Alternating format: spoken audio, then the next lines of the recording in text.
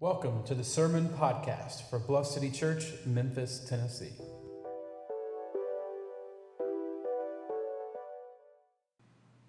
God, we thank you for the ability to rest.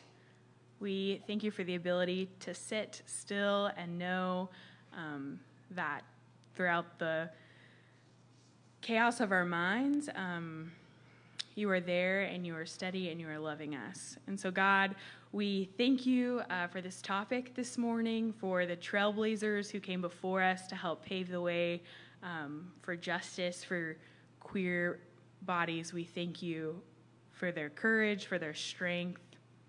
We pray that as we listen to this sermon and the words that Tom has to say, that we lean deeper into a more full version of love for all people. It's in your name we pray. Amen.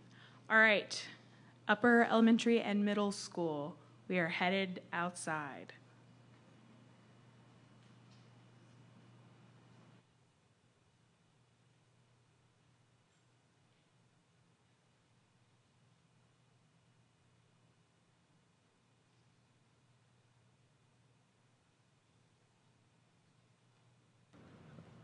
All right, are you ready to be nerdy for just a second? Okay, we are going to be nerdy today. I believe that I have distilled this down in a way that it is not so overwhelmingly nerdy that you can't stay without like a linguistics background or something, okay? But we have been talking about deconstruction all this year, the idea of deconstructing our faith and questioning some of our most foundational faith assumptions, which includes things that we were taught, things that we grew up believing. And if we're going to talk about deconstruction, we cannot avoid the subject of LGBTQ inclusion, and we cannot avoid the subject of the fact that Paul is often assumed to be the one who sort of has originated this anti-LGBT agenda, right? That Paul is often depicted or talked about as if he is the original sort of Christian homophobe, right? And so what I want to do today is I want to deconstruct that idea by showing you some really interesting things. But before I do that, I need to make sure that we get some appropriate context. And I need you to keep this context in mind as we go through this, because I think if you get this idea down, you will see how radically absurd some of the anti-LGBT stuff in the church has been. Okay? So, last week, we talked about Christians in Corinth who were socially powerful and were wealthy, were using the unjust Roman court system to sue and exploit Christians who were not as powerful and who were in fact poor. Paul was not just choosing an idea out of random to address. Rather, he was using that idea to set the stage for a much larger conversation about Christians exploiting one another. The whole point was to lay the groundwork to discuss exploitive practices. And Paul wrote that letter in order to call out those exploitive practices. Now, this week, today, in this sermon, we are discussing the exact same thing. Whatever else I say, we have to keep in mind that what Paul is doing in this letter is addressing exploitive practices, which is, sadly, really ironic with our passage today. Because this is a passage, a text, where Paul has criticized the use of social privilege to exploit the powerless. This text has, ironically, for 70 years been used by those with social privilege to exploit the powerless. This is the big idea that I want you to get today.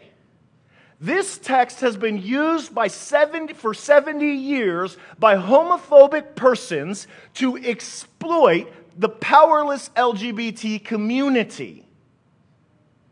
Which is ironic because the whole point Paul is making in this text is that you should not use your social privilege to exploit other people. Now, let me show you how this passage flows visually so that you can get your bearings as we dive into it. 1 Corinthians 6, Paul is moving from this theme of do not exploit others. And what he is going to do is move from this theme to give us specific examples of what this exploitation may look like. He is going to name several exploitive practices. So the big idea here is the powerful should not exploit the weak. The particular example he has already appealed to is that the rich should not sue the poor in the unjust Roman court system. It is a movement from general to specific. And what Paul is going to do is get even more specific. He is going to begin to reference several other specific examples of exploitation. What are those forms of exploitation? He says it. Don't you realize that those who do wrong will not inherit the kingdom of God? Don't fool yourselves, he says. Those who indulge in sexual sin, or who worship idols, or commit adultery, or are male prostitutes, or practice homosexuality, or are thieves, or greedy people, or drunkards, or are abusive, or cheat people. None of these, Paul says in 1 Corinthians 6, 9 through 11, none of these will inherit the kingdom of God. So what he has done is move from a specific or a general theme to very specific ideas in a vice list. Now I will be highlighting today the two terms, or the two phrases in our English, are male prostitutes and practice homosexuality, in order to address the specific concerns we want to deconstruct today. But here's the big idea that I want you to keep in mind. This is the idea that I hope that you will walk away with some clarity on. Modern English translations of the Bible are intentionally, not accidentally, intentionally inaccurate and driven by Western culture wars when it comes to translating this text. The Greek words behind the two phrases translated male prostitutes and practice homosexuality, the two terms behind that are not nearly as clear or homoerotic as these English translations suggest. New Testament scholar, Yale New Testament scholar, so we're talking about a guy from Yale. This is not an intellectual pushover here, right? Yale New Testament scholar Dale Martin says this: the New Testament provides little ammunition to those who wish to condemn modern homosexuality, compared to the much more certain condemnations of anger, wealth, adultery, or disobedience of wives and children. The few passages that might be taken as condemning homosexuality are meager, which in itself ought to cause us to step back and ask, if all of these other texts are emphasizing these other things so clearly, why is there so much anger, vitriol, and lines in the sand about this practice? Could it be that the church's position on this has historically been driven not by the actual text of Scripture, which gives us meager support against LGBTQI inclusion, and really it's driven by the fact that we do not want to acknowledge our own sin and we would rather blame other people for our problems? But we have to earn our way to that conclusion. And I am going to earn my way to that conclusion by being uber nerdy today. And what we're going to do is we are going to discuss philology, linguistics, and translation. And I'm going to show you what goes into translating words. So that the next time somebody says to you, well, clearly the Bible is against gay folks, don't you see the word homosexuality there? You could say, put on your nerd glasses because I'm about to give you a philology lesson. Okay? Now, the two Greek words that Paul uses in this vice list, the first one translated by my NLT as male prostitutes is arsenokoites, and the second one translated as practice homosexuality is not actually a verb, it's a noun, malakoi. Okay? So there are two Greek words, we're going to take them one at a time. Okay? Here we go. Having read numerous scholars, conservative and progressive, what I want to demonstrate by this analysis of these words is that the way these words were used in Paul's day and the way they were used the way they were translated in English Bibles before the sexual revolution did not at all reflect any understanding that these terms referred to same-sex practice. None. Rather, what we find is that these terms are used in context where, stay with me here, people were addressing economic exploitation, which is exactly the context Paul is using them in 1 Corinthians 6.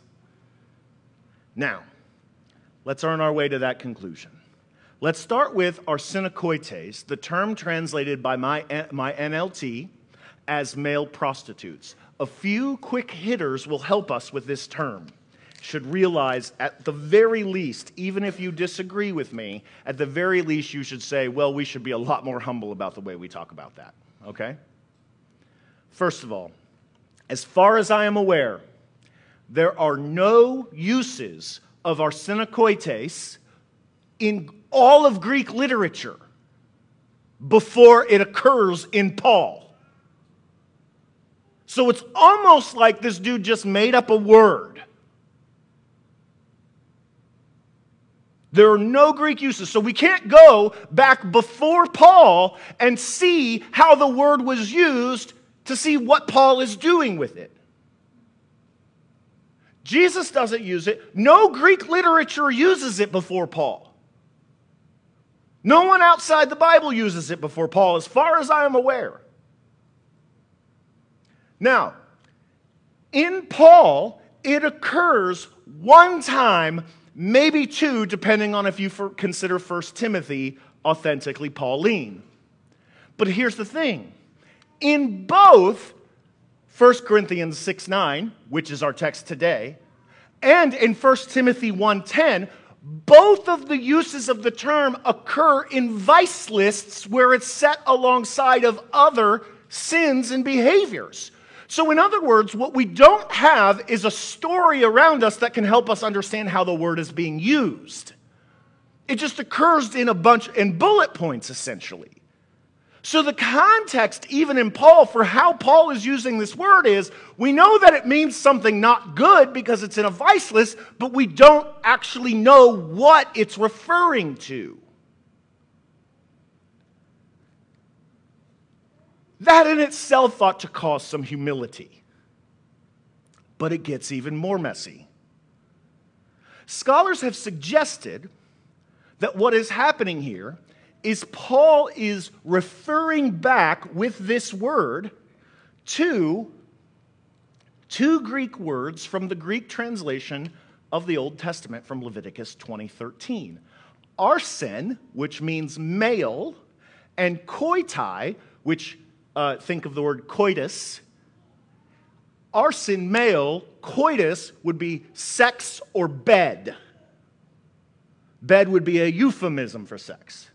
And so what scholars are saying is Leviticus 20:13 is probably like, it's another clobber passage, right?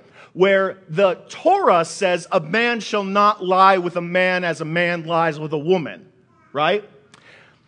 In Leviticus 20:13, the two words arsen and koitai occur as separate words. And so what scholars are saying is that Paul has taken these separate words from Leviticus 20:13 and shoved them together to make one word that unambiguously refers to same-sex sex. Now, that kind of makes some logical sense when you think about it, right? We got a compound word that refers to male betters or male sex. That makes sense until, one, you consider what you already know, which is that there's no context for helping us determine the meaning of this word. Or how is Paul using it? But two, let's ask a simple question about translation. When you have a compound word that you want to translate from one language to the next, is the best way to translate that word literally? Let me give you an example. Let's say that 2,000 years from now, scholars from a completely different language group wanted to translate our compound word dragonfly. If they were to translate that literally, they would have debates. Can you imagine 2,000 years from now, scholarly debates about, well, how come we don't have any physical evidence or evolutionary evidence of these people's reference to little fire-breathing flies? In other words, my point is that to simply take a compound word and to assume that a literal translation is the best way to handle it is not always justifiable. Okay?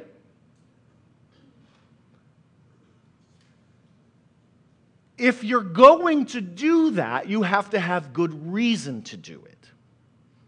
But let's assume, for the sake of argument, that our conservative friends do have good reason for it. Let's assume, for the sake of argument, that arsenokoites, a compound word that never occurs anywhere before this, let's assume, in fact, that the literal male betters is the best way to translate it. Does that justify the church's 2,000 years of homophobic practice? The answer is no. And the reason is, again, because the context you already know. Keeping exploitation in mind, this term, at most, refers to the ancient Greek practice of pederasty.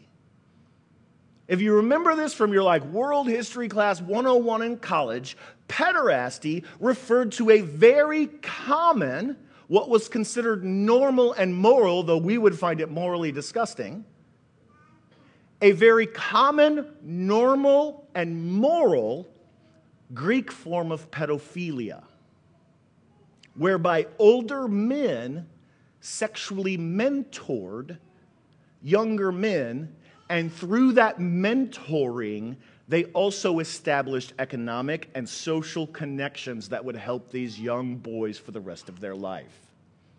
Now, you and I are rightly disturbed by the practice. I think Paul is disturbed by the practice. And I think that at most, what scholars can say is that that is what Paul is referencing if we take arsenokoites literally. He is referring to exploitive practices, not mutual, loving, consensual, same-sex relationships. Third, even if we justifiably translated arsenokoites literally, one thing that is important to recognize about translation is that translators do not determine the meaning of a word by going to the dictionary and finding the first reference in a Greek dictionary to the word and then saying that's what it must mean in every circumstance. What scholars do is they look at the context of how a Greek word is used in its context. Let me give you an example. A few weeks ago, I know we all hate Steph Curry right now, but a few weeks ago, my son and I were talking about Steph Curry. And we were talking about basically how this guy has like broken the NBA three-point record at a very comparatively young age. And as my son walked away, he says, "That's just so dope, Dad." Now here's the thing. If we went and looked up the word dope in our English dictionary, we might first maybe get like a medical reference. We might get a reference to marijuana, but neither of those first two definitions of the word would be what my son is saying. To understand what my son is saying, we'd have to go to urbandictionary.com, because urbandictionary.com refers to how words are used, not merely how they are defined. And so what you have to do with a word like arsenokoites is you can't just look at how a word is defined in a Greek dictionary and translate it that way every single time. You have to look at how a word is used. But as I already said, the usage in Paul is difficult to determine because he only uses it once, maybe twice, and that in vice lists that don't give us context. So, what do? Well, what you do is, if you're a nerd, you go to material, Greco-Roman literature outside of the Bible. And you say, can we find arsenokoites after Paul, and how is it used in those contexts? But here's what we find. Here's the dirty secret they don't tell you about. Arsenokoites outside of Paul doesn't occur primarily in reference to same-sex sexuality. It occurs in context responding to, stay with me, economic exploitation, which is precisely, again, the context Paul is using it in 1 Corinthians 6. There are, however, two references in Greco-Roman literature where arsenokoites does unambiguously refer to same-sex sex. And guess what? They're not mutual, monogamous, loving, same-sex relationship. They are rape. So to take that word and to use it to turn around and condemn all mutual loving same-sex relationships across time is duplicitous and hurtful.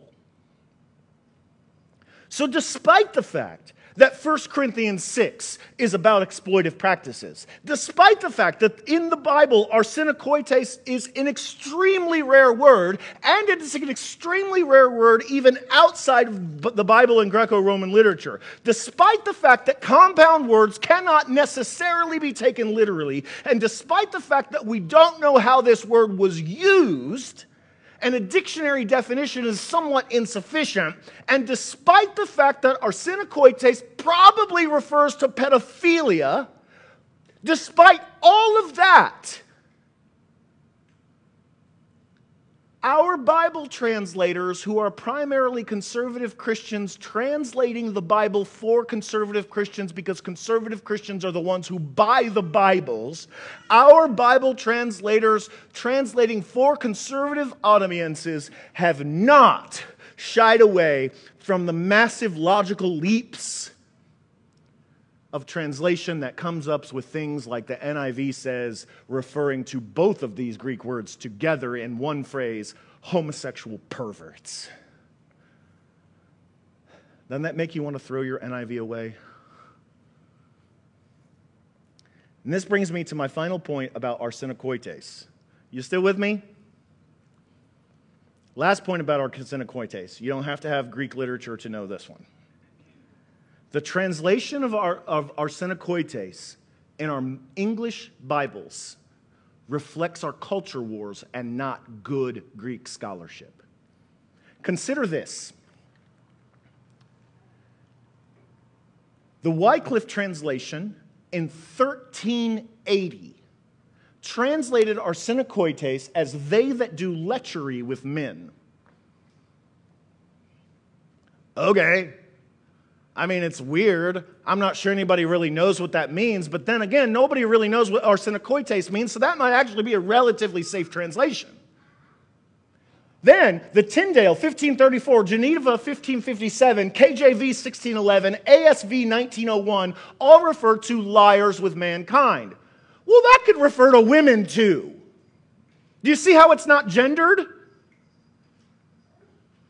Again, it's left ambiguous. It seems to sort of imply that there's some sexual thing happening here, but it's not restricted to gay folks. But here's what I want you to notice. Notice 1946. What is happening in the 1940s, the 1950s, and the 1960s?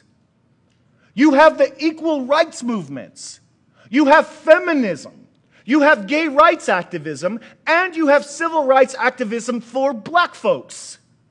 So right around the time that all of this is happening in our culture, suddenly our English translations shift from something that is ambiguous to something that says RSV 1946, sexual perverts.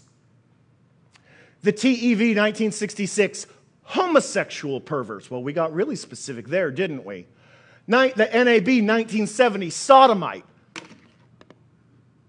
Sodomite? That is a connection back to Genesis 19, Sodom and Gomorrah, which is not justified by the text of 1 Corinthians 6. I don't care how conservative you are. So the translations, because of a conservative Christian reaction to the culture wars, the translations refer to homosexual offenders and sodomites as a way of reaffirming white, male, straight privilege during a time of upheaval in our culture. It does not reflect good Greek scholarship. The translation started off as some ambiguous action performed with men, regardless of sexual orientation. Then it became the action of a man himself performs, and then it became, quote, a perversion, and then connected Sodom and Gomorrah without textual warrant to degrade gay people because that's a reference conservative preachers were making. And then finally, in order to come up with the term homosexual, what you have to do is psychologize the word. Homosexual is an orientation, not an action. Not all, quote, homosexual people have sex. Homosexual just refers to your orientation. And so what they have done in this is they have actually condemned the orientation itself. And the whole thing is rooted in our culture wars. So the bottom line is this. Recent translations leave us thinking that Paul is condemning all same-sex relationships in this text, but this is based on two assumptions. Number one, a reading of our own ideological and culture wars onto the text, and two, a post-Freudian psychological categorization of the terminology, which Paul would not have recognized. Have I sufficiently nerded you out? Because I have another word to examine. This one will be shorter and a lot more clear.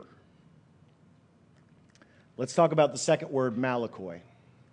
Malakoi is a frequently occurring word in Greek literature. So this is good news, right?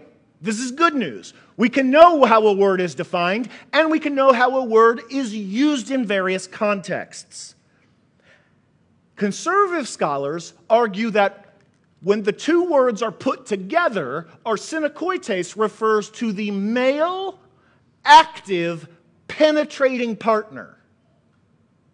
And that malakoi refers to the male, passive, penetrated partner. Where did they get that idea? I don't know. I don't know. Here's why. Because malakoi, we're going to see, has nothing whatsoever to do with gay sex. Nothing. Now, as I said, malakoi has many uses. And what I want to argue is that homosexual practice, which is how my NLT uses this word, is far afield from what malakoi means. Malakoi rather occurred in contexts where the reference was to weakness of character. It was a general word referring to weakness of character. And when it was specified, I just want to note, just going to give you some bullet points of what malakoi referred to. What kind of weakness of character, you may ask? Well, let me give you some bullet points. One, it could refer to cowardice during war. It could refer to wearing expensive clothing. Did you shop at the Gap? Malakoi. Inability to control your eating. Do you got a dad bod? Malakoi. Being lazy. Malakoi. Being unable to produce a male offspring and just having lots and lots of girls. Noah, malakoi. Yeah. Or, and here's where the sexual component comes in, inability to control your sex drive.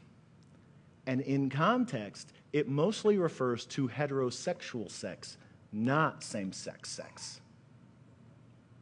Malakoi is not gendered in Greek literature. Well, it is, but we need to get there.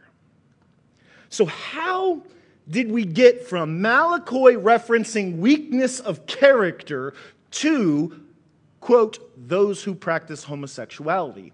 Well, the answer is complex and simple. It begins with, and stay with me here, hatred for women. It begins with patriarchy and hatred for women. Let me show you how this works. As early as the 16th century, English translations reflecting the patriarchy of Western Europe, and to be fair, the patriarchy of the Greco-Roman world, translated malakoi as effeminate. Effeminate? Now that seems absurd to us because we are shaped by decades of feminism. But put yourself in the highly patriarchal culture of that world. Certain weak characteristics were always associated with women, and strong characteristics were always associated with men. So to translate this as effeminate was essentially to say any behavior that reflects the character of a woman. Laziness, over-emotional, can't control yourself, woman. Do you see, there were all these stereotypes and all this hatred for women that associated women with the bad and the weak and men with the good and the strong that went into the translation of this as effeminate. That does not mean that this word was necessarily gendered. What it means is that a man or a woman was effeminate if they conveyed these character traits that were not valued by white, straight men. So translating malakoi and eventually getting to homosexual practice actually originates in a hatred for women. Then, women were most of all penetrated during sexual intercourse. Women were, quote, passive. Because of being penetrated, women were considered subservient, where the penetrating partner is the dominant. So do you see, it's about maintaining social hierarchy, even in the way you talk about sex. Well, that is how they talked about sex in the Greco-Roman world. The penetrating partner is the dominant, aggressive, superior one, and the penetrated partner in male or female sex was the subservient, weak charactered one.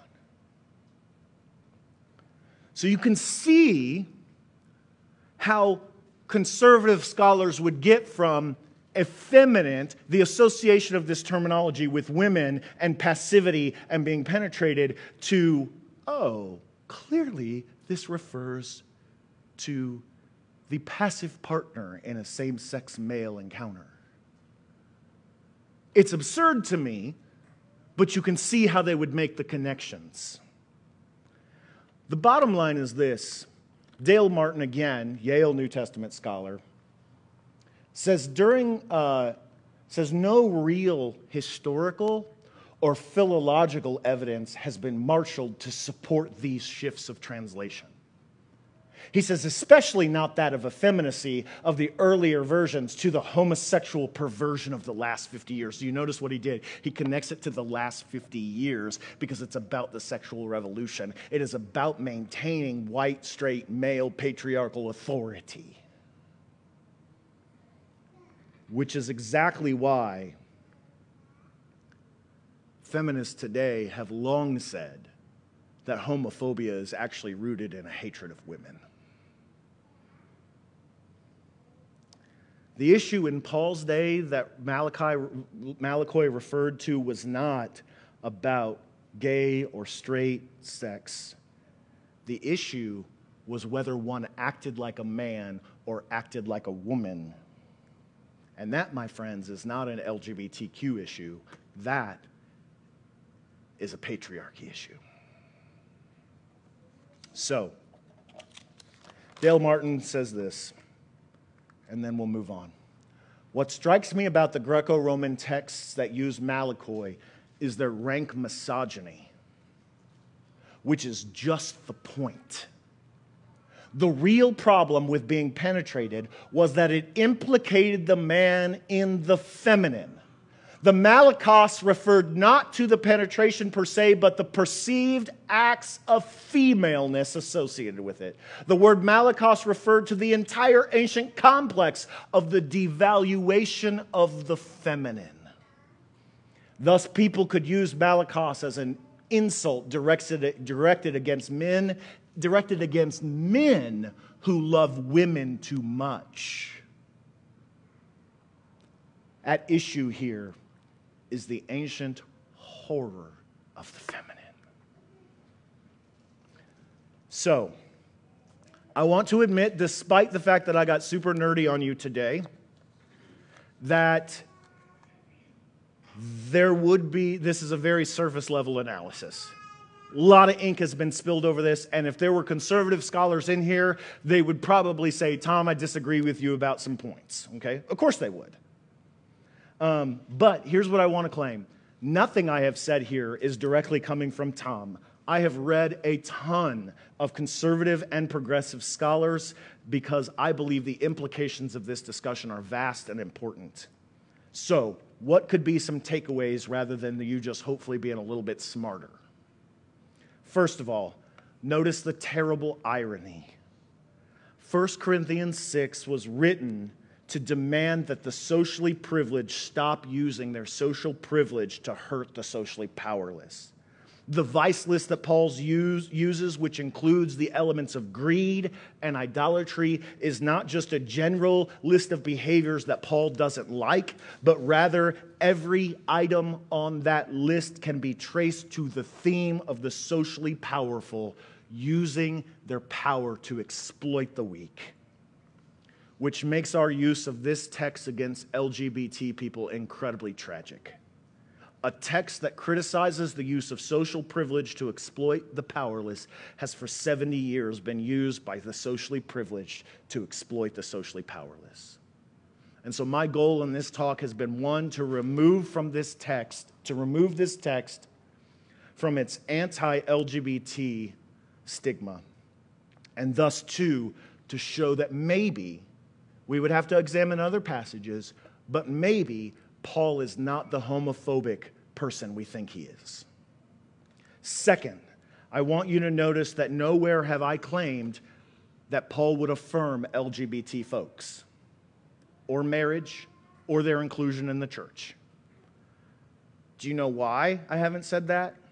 Because Paul's not right here for me to ask him what he would say. I just want to allow for the fact that Paul may not have been quite the progressive we would like him to be. But my larger argument is he's also not the conservative that he is often claimed to be.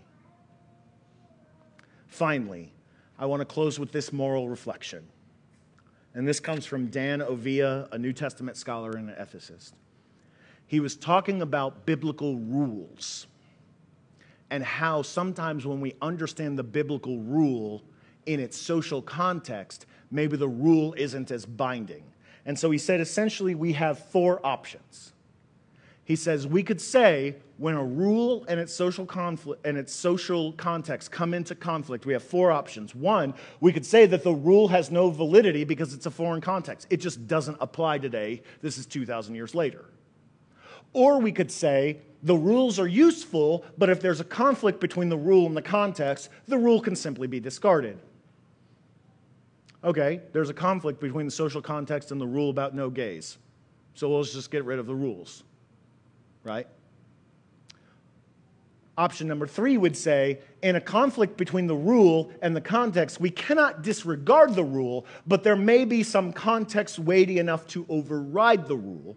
And then finally, he says, some people say that there are no contexts or situations that can override a rule. Rather, when the Bible gives a rule, you just submit no matter the context, right? This, number 4, is what our conservative friends have done. They say it doesn't matter what the social context is in the first century or today. It doesn't matter. We have a clear rule, no gays. It doesn't matter what the social context. They've opted for number 4. But here's what I want you to know. That opting for number 4 is a choice they make. There are other options that are logically legitimate. I personally would espouse number 3. I think what the Bible has to say about specific rules, even outside of LGBT discussions, I think when the Bible gives us imperatives, those imperatives matter, but they only make sense within their cultural context. And so we can't just get rid of the rule, but we can say difference in cultural context, updating of knowledge, updating of psychological experience. All of these things can inform the way we respond to LGBTQ people and say, you know what, maybe the Bible is not as progressive as I would like it to be, but it doesn't matter because the cultural context has shifted, and that allows us to approach the Bible differently and with clean eyes. If your ethical position, when you look back over 2,000 years, if your ethical position has led to a trail of blood and tears, then you should rather reconsider the ethics of your position. The cultural context is demanding that the church see that its anti-LGBT agenda has taken lives. And that in itself should cause us to question a lot of things.